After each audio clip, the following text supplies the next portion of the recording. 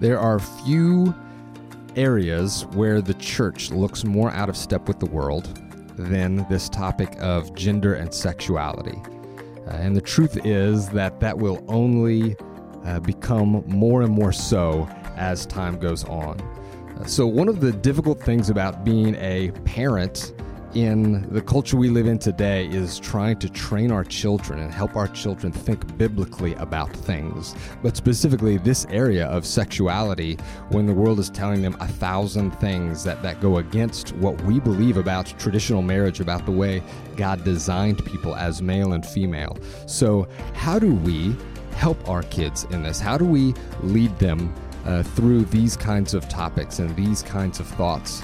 Today I have in the studio with me, this is Drew Moss, by the way, and I have Drew Henderson, who heads up our family ministry team, and Scott Irwin with our college ministry team at Sunnybrook. And I asked them this question: what advice would you give to parents, small group leaders, and teachers when it comes to talking to their kids about gender and sexuality? Some great stuff in here, and I hope you guys enjoy it. All right, guys, as we begin, I want to ask you first and foremost, what is one of your most controversial opinions that you have? I'm not looking for I don't want to start a fist fight in the studio or get people to ban us. I'm just fun, what we call a lot in the college ministry hot takes. The students love to throw on hot takes things just to rile each other up. What is your most controversial opinion right now, or one of them? I'm gonna go to you, Drew. Okay. Scott already has Scott. Here's the thing about Scott. Scott goes with the flow. Scott. You could say that he just has no uncontroversial opinions because his opinions are always good. That could be one take. That's why it's not controversial. Seal the deal. Or you could just say that Scott he just follows the culture. Which is my hot take. My hot take is Scott is just a culture following sheep. I don't have strong opinions about things that matter. I only have really strong opinions about things that don't matter. That's great. That's perfect for this. Like putting the eggs back in the fridge, in the carton, have to be balanced. Yeah. Okay. Because if no surprises when you want to pull that out. Yes. If you go to grab the egg carton and they're all on one side, they could fall out and you waste eggs. Okay. So the eggs have to be balanced when you put them back in. I'd say and that I will complain about that. I think it's more OCD. I was going to say that's more like underrated psychopath stuff than it is. What are you doing? Lots of those. Controversial. Counting the eggs. Dad's counting the eggs. Dad's arranging the eggs. Twitching again. What's going on? Oh, the eggs are out of balance. Okay. Okay. That's my one. That's the only one I that this morning. You know. Yeah. I didn't expect to go politics. there. No. Nope. Quickly, just more placement of the eggs. I think my hot take would be. I got a little story behind the hot take. So there is a movie called American Underdog, and it's a Christian movie. Yep, heard of it. And I would say, so a lot of people would say there's a lot of these more low-budget Christian movies that aren't very, they're not very well produced, these kind of things. Kind of cheesy. A little cheesy. I've seen a few of them. I would say that there's a movie called American Underdog, and it is worth going to see. And it's called American Underdog, the Kurt Warner story. Yes. The backstory to that is our anniversary is January 4th. Okay, so this year, 25 years. Yep. Okay, 25 years this year, January 4th. What'd you do for your 25th? My anniversary? 25th. It's a kind of a funny big one. you ask. Kim said, we need to go see American Underdog. So I don't know what that tells you about our marriage and how it's developed over the last 25 years, but she knows you. She does. But this was her suggestion. She wanted to go. The idea is that every year we have Christmas. We've always traveled. We've always gone all these different places. You get back.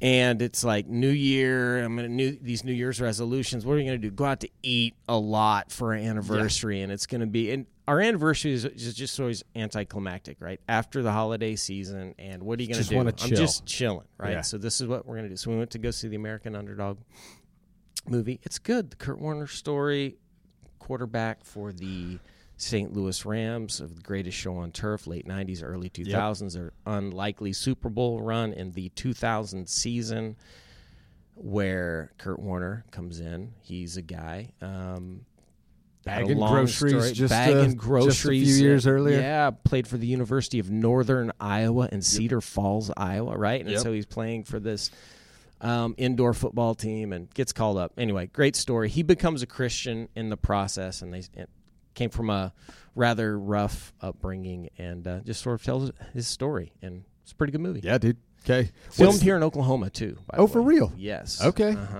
Filmed at UCO, the football stadium there, parts of it. You could see the UCO logos there in That the is movie. awesome. Like, I did forgot not to know cover that. up. Did not know that. So Anyway, that's good your movie. hot take because most people, because when Yeah. people find out it's Christian, they won't It's go like, see it. yeah, it's not a good When movie. Christians Now, find I'm out not it's going to Christian, they won't go oversell see it. this, right? It's you can see a lot of the low budget aspects. They do some really cool things. They bring back some original footage from that season and show that. But you have a lot of the crowd in the background. You can tell it's like CGI. It's computer and animated, and it like okay, that looks a little not real. But it's Zachary Levi, right? The I Chuck. just know him as Chuck. Yeah, Chuck right? and Flynn Rider from Tangled, the Disney movie. You know both of those names. You would know both of those. Flynn Rider, the it's cartoon the character? Chuck Yes, guy. He's the voice? from Tangled. Yeah, he's great in that. Oh, Yeah. so it's the same guy? Yeah. Oh, good. Yeah. Same guy plays both. Gotcha. Yeah. So, and now apparently he wants to move to Oklahoma. That's a real thing. Hey, that's cool. Because he really liked it here and really loved being like filming the movie. And That's it's gonna- cool. We'll see if that actually happens. Oh, I totally want That's to move cool. to Tulsa from LA. It's a total upgrade. Yeah. Oh, yeah. Maybe in some ways. Here's my controversial opinion. The first part of this is not controversial. Snakes are the worst possible pet a person can have. Here's where it gets a little controversial. I think we all agree on the first part. The second worst pet a person can have is a dog. Actually, Okay. So that is let me just step in and just say Specifically puppies, right? Isn't it that you I hate hate puppies? puppies is my take. Period. We're ending there. On to the next. No, I love puppies. And I just want to say for all the people who will listen to this and be like, I'm not having Drew over because he won't like my dog. He might kick my dog or something like that. No, I like your dog. I just don't want to take it home into my house. Puppy. I don't like that puppies lick on things. I don't like that you have to clean up their poop all over the place in your backyard, and I don't like that they bark all the time and jump. You know what I mean? Don't get me started on barking. So yeah, so like, and I know. Let me just say, cats are 1,000 times better than dogs. Low maintenance. Low maintenance, yeah, and that's not because you may go, oh, you're a cat person. No, I'm not a cat person. I'm not a huge fan of cats, but I like them 1,000 times more than dogs. So that is my controversial opinion. Okay. Again, I like all you guys as dogs. If you're listening to this and you're like, does he not like? No, I like your dog. Yeah. I just don't like. I don't like the other ones. No, You're so I just don't want PC, them. I just don't want them in my house. That's the main thing. They can totally. I love your dog. I just don't want it to be my pet. I'm glad it's yours. So. Okay. So okay, now from That's your I hot. don't know. Scott's eggs. Mine Scott's was eggs. American Sticking with Underdog. that. You hate. and mine is dogs. So we have a dog connection, yours and I mine. understand. But yeah, so I understand. okay, now on to I don't know if we're going to get more or less controversial. I ask you this question because we are actually talking about something that is controversial today, and that is, man, the biblical view of sex, gender, and marriage. Okay. And few things that are kind of more controversial for Christians today, and the way we hold the truths we try to hold to in scriptures in the culture that we live in. And I think we all kind of know that that's probably, all indications that we are going to continue to look more and more out of step with the culture. Yep. Every year, which means for us, this can be some kind of tricky waters to navigate. But for our kids, who are in schools where they can be taught things that go against what the Bible teaches, where they're constantly, in media, social media, and around friends and all that stuff, are constantly hearing things opposite of what the Bible teaches when it comes to, even basic things like that you shouldn't have sex before you're married.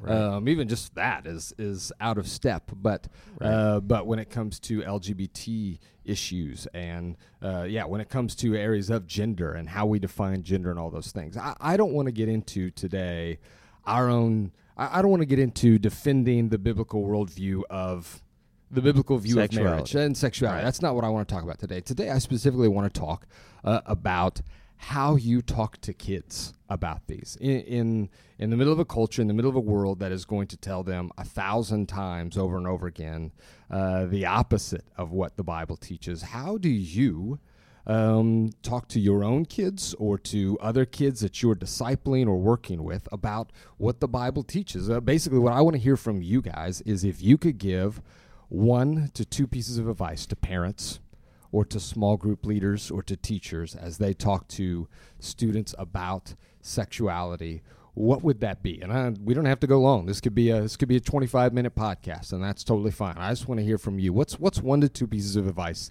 that you would give? I'm going to start with you, Drew.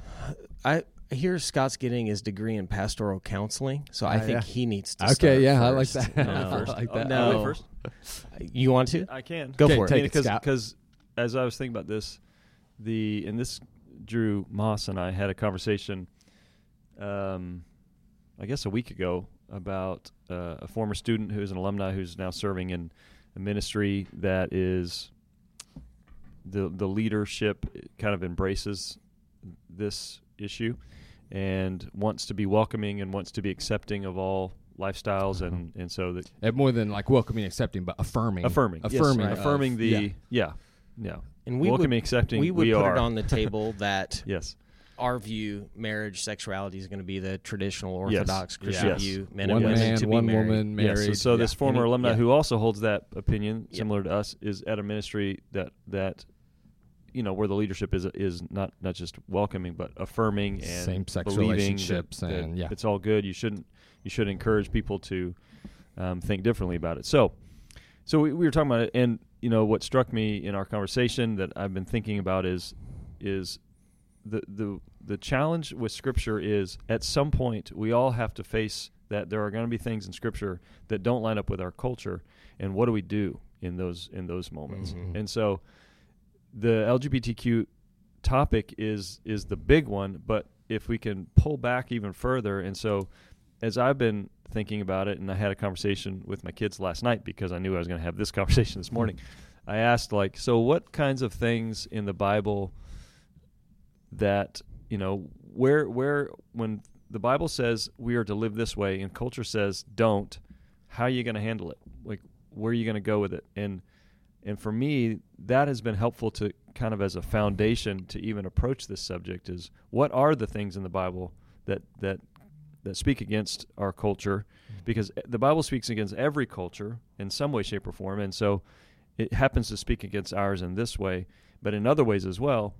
I think the big one, Matthew 19, when Jesus affirms what marriage is, and in John 14:6, when Jesus basically says he's the only way, those are huge for our culture right now. Yeah. For Jesus to say, this is what marriage is, and this is the only way to God through me, I think are going to be really, really difficult for our people to say, yeah, I believe that, and to be able to stand in confident and say that in confidence with others. So to me, it's helpful. I'll just start with that we start the conversation by kind of approaching it with this mentality that the Bible speaks against things. What do we do when they're hard? Right. I remember a conversation that we were having with my daughter early on. She was probably 14, 15 years old, and we were talking about marriage, sexuality, these kind of things as same-sex marriage was, we voted as a country that same-sex marriage was going to be official marriage, and we were talking about that and some of the complex things that came with that. And I remember her telling me, and sometimes teenagers will tell you these things. I think they'll say things just to see what that's going to do to you, right? And it's not that they really believe it. They're just, I'm going to press in here a little bit just to see what's your response going to be. Like, can I really say this to you, and will you hear me, right? And I remember her saying back, Dad, I know that this is what the Bible says, and this is what I believe. The culture's moved on, and she asked the very same question that you guys did, which was, okay, so what do you want me to do about that? Like, how do I live in light of that? And she was not going to move on and go ahead and accept what the culture was saying, but it is a question that all of our kids are asking because we grew up in a different world. They're going to grow up in a new world when it comes to sexuality, gender, marriage, traditional marriage, and how that is going to be lived out in the future. Whenever you ask the question, what do we do? What are some practical things that we could do? I thought about there needs to be some sort of like formality to it. And I think that especially as they're younger, and I kind of think about it becomes more informal the older they get, but the younger that they are, I think it's a good time for some formal, I don't know if you want to call it training or instruction, but I remember everything for me kind of goes back to a story like what has failed and then what has been really, really good for us. But as a life group, our kids were close to the same age and attending school where they're going to be getting the sex talk or whatever you want to call that in health. And this is early elementary to mid-elementary, and we had a series of books in our life group. I know in podcasts you always have the books links will be in the notes. Maybe we'll put these in the notes. I don't remember the name of them right now, but we had the book, and we passed the book from couple to couple, right? And so it was like, as awkward as this was going to be, we're going to all do it together. And we did that every week, and got to share with the group how it went, like what we thought was going to happen didn't happen, or the awkward questions that the kids asked after that. But that was a little bit of an accountability, a formality on instruction on sexuality. This is what it means. Mommies and daddies are married. Men and women are married, and this is where babies come from. And it's going to be super, super important to do that as they're growing up in a different world. Right. And so where they see commercials or YouTube or TikTok or whatever, where this is just normal, they need to know that early on that it's not. And so they're asking some questions and really where we stand as Christians. But I think there has to be some sort of formality. I think that's really interesting, because I think most would maybe expect you to not say formality. Hey, you want to make your kids, let this be a comfortable topic. Let this be kind of a natural thing that you just kind of talk about and bring it up. The younger they are, I agree. So, so explain that. Why do you go, no? Yeah. And you did you said it becomes more informal as you go. And I like that. But explain, why do you go, no, I think there needs to be formal, what you kind of mean by that, and why you think it needs to be like that early on. Formal, because without it, you probably are it's going to be easier to put that off. Yeah. Or you'll be more reactionary. You'll get a question out of the blue and you're like, oh, whoa, we got to do that. Instead of having a planned, this is what I want to say about it, and I want to be clear about it, and I want to say it right. And so having some formality would really help, especially the younger. It's interesting that you thought, I'm glad you thought younger. I'm thinking kids my age, or my kid's age, and so, but you're right. You're absolutely right. I think setting that stage earlier formally is good. And I think as far as doing that in community with other people that had kids that were close to that same age was helpful. And it helped us, like, hey, how did it go? Or did they ask a question that was strange that you didn't know the answer to, or it was just super, super awkward? Laughs came with that.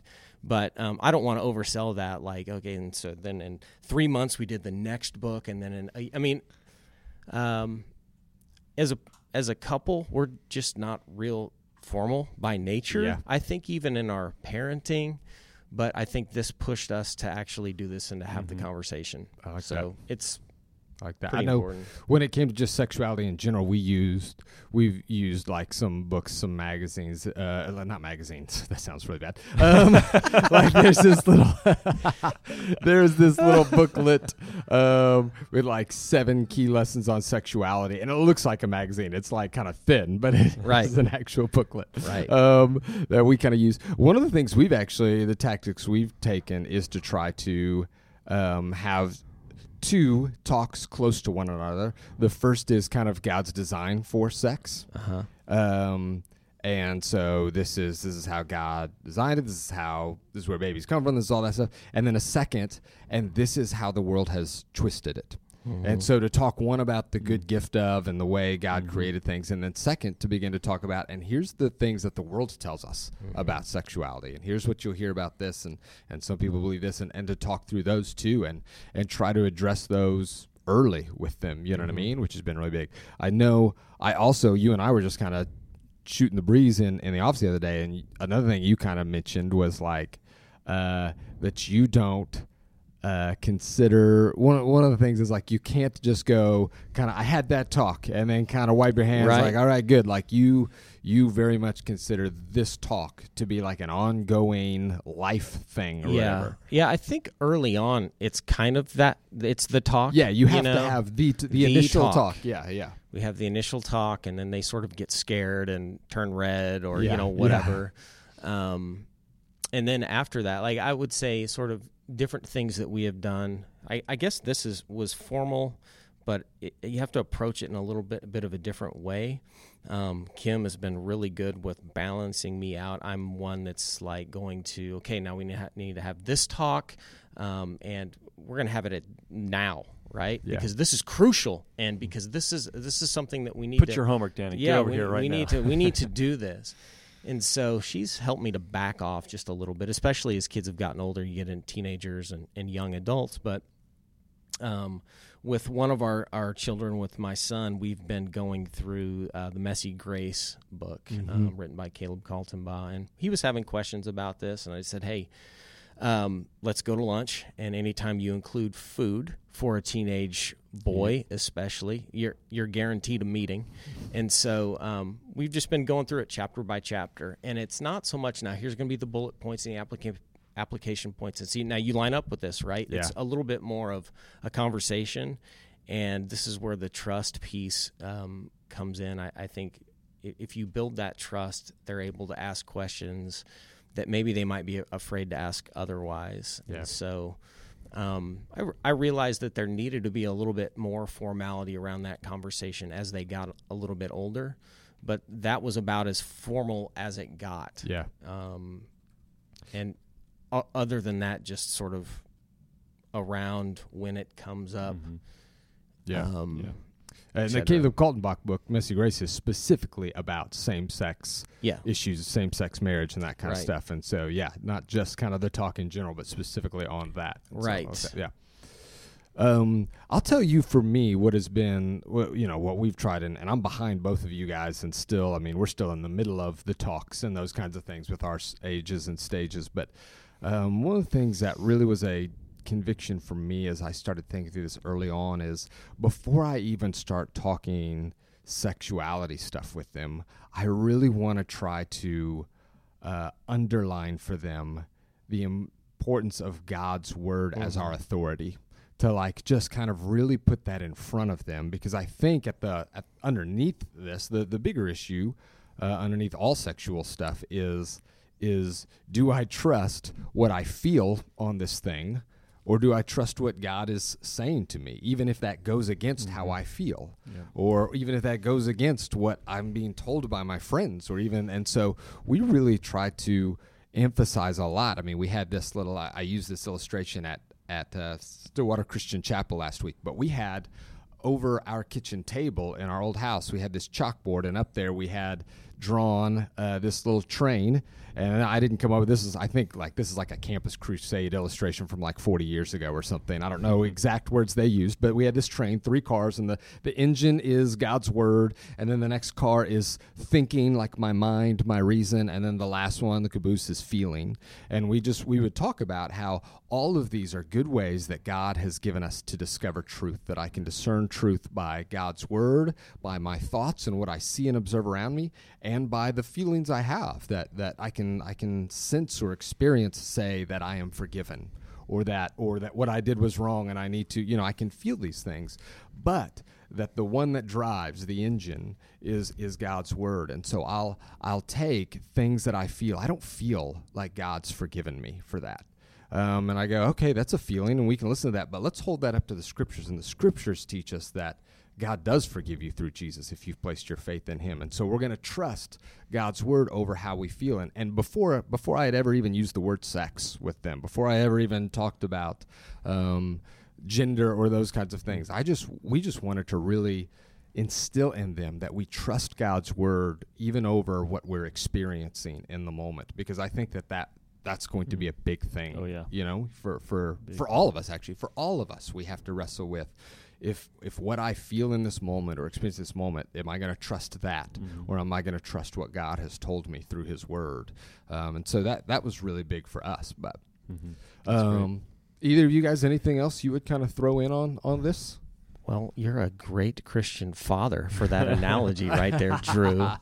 That is awesome. Stolen. Yeah. That Stolen is good from stuff. somewhere, yeah. That is good stuff. I would say, be ready for kids. Like my kids have been awkward about it, and I think it's partly because they have this experience when they're with their friends and at school where it's just like totally normal. My son, who's in junior high, 9th grade, says, yeah, there's a girl in one of my classes who's speaks almost every day about it, like announces that she is, or that she's bi, actually. And so he was I said, so what kinds of things does she say? And he did not want to say, or could not come up with something, but he was just real awkward about it. And so what I find happen, I very rarely get like to have a discussion. It's because partly they haven't processed it, partly because their experience with their friends and everyone else is just so like opposite of where we're coming from, I think. Yeah. And it's like, I remember you saying what your daughter said, like, this is normal. Like, so what do you want me to do? Like, what is saying against it, speaking against it going to do, Right. And so that's been interesting. And so that's why I'm trying to frame up, I like what you're describing, because working with college students, like, experience is everything for our students. And as they get older, they base everything on their own experience, and they see everything through their own experience. And so helping them see a different way earlier on is going to be crucial. But anyway, that's the one thing I would expect it to be awkward the older they get and the less formal it is. And when things come up and you ask about it and they can't answer it and you're frustrated, or that probably, by the way, even like makes sense. One of the reasons I think it probably does make sense that you start formal early on is formal, like sitting down with a book and reading through a book is way easier to do with 8 or 9 year olds than with 17-year-old, right? We're going to sit down and I want to read this. It's one thing you and your son are doing, like you're both kind of reading and then coming together and just talking through what you're reading. But to like sit down and go, I want to read lesson 1 to you right now. You know what I mean? It's weird. It just gets weird. And so that ability to talk. Another thing that I've heard both of you guys kind of touch on is this, like, when they bring up something they're hearing in class, or when they bring up something that they're even maybe haven't fully formulated their own position on. Yeah. You've both in different kind of ways touched on, like, not overreacting to that and not just kind of, I was so guilty of that. Yeah. Jumping in and just shutting down. And, but you know what, this is what the word says. Yeah. And we want to get to that. Yeah. But I don't know if you actually said the word, you started to say, like, your daughter was feeling out whether you were a safe person to ask these kinds of questions to. It's like, and sometimes they really don't. Your mind goes to the worst case scenario, right? Where are you in this? Yeah, they're walking away from the faith. They're walking away from, And it's like, no, they just have a question. Your analogy of the engine, the caboose, all of the things, it made me think of a story kind of on the informality of how it begins to take place. The older they get, we were traveling to go see family over the 4th of July, and it was a long drive, probably 6 hours, and I had like my headphones ready. I had the podcast queued up. I was ready to go, and the kids can ride for a long time now. And as we started off the drive, they were talking in the back seat together, and my daughter had gone to college the year before that, and so they were kind of back together again. And they talked for the first hour, and they just continued to talk. And I just told Kim maybe 2 hours in, I'm just going to see how long this goes, okay? And so no joke, they talked 6 hours straight all the way there. No one put in a headphone, and that could not have been planned. You just can't do that. Yeah, if you'd been like, hey, we're having family talk time. Family talk time, Dad, with Dad, right? Yeah, great. Thanks, Dad. But as they were just talking about some of their different experiences, things that were going on. one of them was sharing about some of these different issues of sexuality and what some of their friends were thinking, and just kind of some of the different questions that they had along with this. And then the oldest one, I'll never forget, she said, and just so you know, you need to make sure that the Bible is leading your opinions on this rather than your friends. And I just thought, wow, that's a win. That was I'm such a great dad. That is so, it makes me feel so good about myself. But really that's not, it's just sort of over time. And we didn't have a train analogy by our table. That would have been way better. Gee. But like through time, over time, and the story's not over, right? It just continues. But through time, like when we talk about how do we deal with these different issues, like any other issue, right? It's different, but how do we deal with it? The Word, community, continued involvement in the body of Christ. And then that way, the Word, the church, that's shaped her worldview on things, right? And so it was years. It wasn't that Dad and Mom did great devotions every night, even though that might have been part of it at some point. That is what shaped, and I hope continues, and I pray continues to shape my children, your children, the children of Sunnybrook, whoever is listening to this. But that conversation, you just take those things as they come, and you have the conversations then, and when they come, you need to exploit your influence. I think. Yeah, so. I like that. One experience that I think all of our kids are going to have is the experience of feeling embarrassed by what they've been taught and what they believe. So, like, I was having a conversation with a student yesterday who had a bunch of questions. She had a page and a half full of questions about this subject, and I could sense in her, like, she wants to be committed to the Scriptures. And she's embarrassed by what she perceives how other Christians have dealt with this subject. Because her perception is the church has been so mean to the homosexual community, to LGBT community too, that whenever people talk about it, they're so, older people, when they talk about this, they just speak so harshly. They talk in ways that are just so unkind. And I can see this, she's wanting to be faithful, but she's also somewhat embarrassed. And, and Drew and I, you and I have talked to students who are embarrassed by the January 6th thing that happened last year, the insurrection thing, and associating that with evangelical Christians. And so I've seen solid, mature leaders of ours in college leave and be so embarrassed that they're like questioning it all. And so the feeling of embarrassment is like, what do we do as parents to start helping them see, like, we're heading into stages of life and in the future where we are going to be seen as different, as bigots, as whatever. I mean, when anytime anybody tries to hold to something that's perceived to be archaic, it's going to be perceived as like, that's embarrassing. That is interesting. I just think about if my goal, if in all these other areas I'm always trying to help my kids fit in and help my kids belong and stuff, it's going to be a little confusing when these other areas, you know what I mean? Sometimes it's okay to say to my kids when they say everybody else gets to say, hey, get used to the fact that sometimes our family's going to look different than a lot of the way your friends are. That's part of what it is to follow Jesus in a world that doesn't. You know what I mean? So, well, thank you guys. I appreciate you taking the time to share a little bit of your wisdom with us.